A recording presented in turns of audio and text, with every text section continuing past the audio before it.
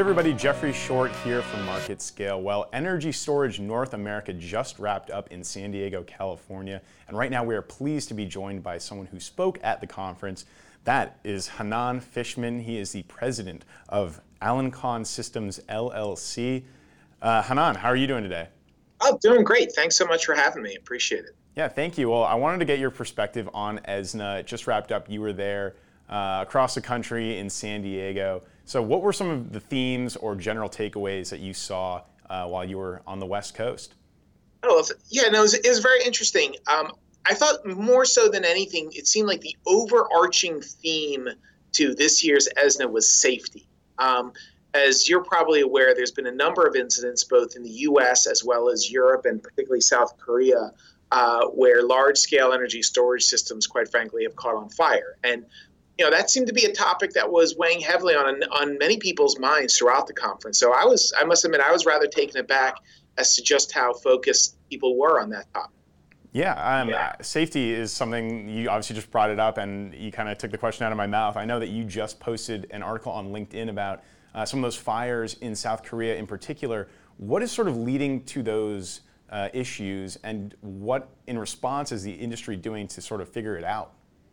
Well, those are great questions. I mean, and I appreciate you alluding to that posting. We here at Alencon, so what we do here at Alencon is we build what are called power electronics, and specifically one of the things our products can do is actually alleviate some of the issues that we saw. So what those issues were, specifically, the Korean government actually put out a study of 23 of these ESS fires to see what the common sort of links were to them. And some of the conclusions they drew that was, one is a number of the fires were a direct result of unchecked electrical faults, essentially what are called ground faults.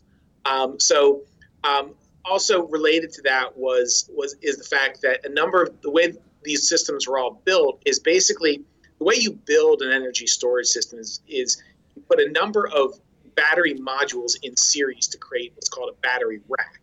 Then you put a number of racks in parallel. So when you put things in parallel, current adds up in a container to create an ESS. So with the systems that they observed having caught fire, all of the racks were in parallel on the same DC bus, which what that meant was once a fault event occurred on one of the racks, it was very susceptible to a very large fault current, which basically meant a relatively small fault could create a quite large event. And right. I think that, to me, those are two of the real key takeaways from the Korean government's report. Of course, there were others, but certainly those were two big ones. Yeah, how much communication is taking place from country to country? Are certain countries doing a better job of securing these ESSs?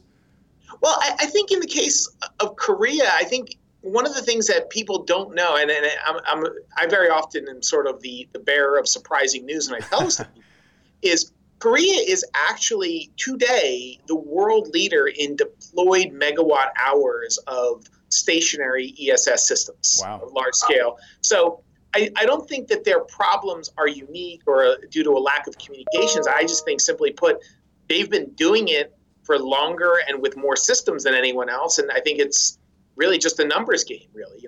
More systems deployed equals more problems. So I think it's just a data set, really, a data set issue that the Koreans have more of these systems deployed, and as a consequence have, a more significantly significant sample size Sure. of issues to have studied than perhaps elsewhere in the world. Yeah, and exploring Alencon a little bit before this interview, I know you guys offer an IoT solution.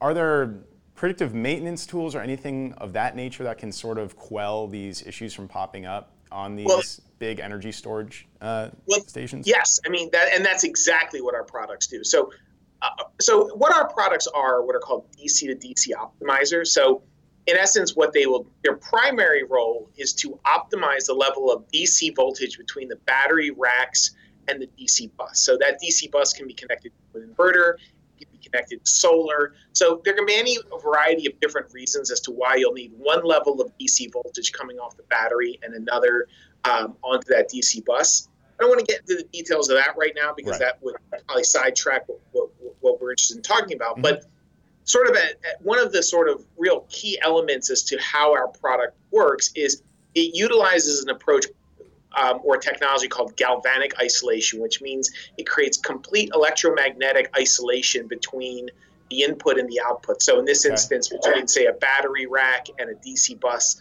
connected to solar or an inverter. So because of that isolation, the way these systems work are that batteries themselves are all floating. Battery racks all float. They're not grounded on the negative or positive pole the way, say, PV or solar typically is.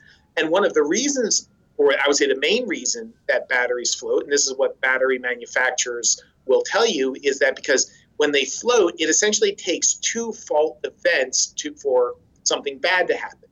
So because we isolate each rack from ground, we can detect that first electrical event and then shut off that rack before anything bad happens. So I would say that's how our system provides, if you will, an early warning system of sorts in avoiding some of these ESS fire incidents that we've seen reported around the world.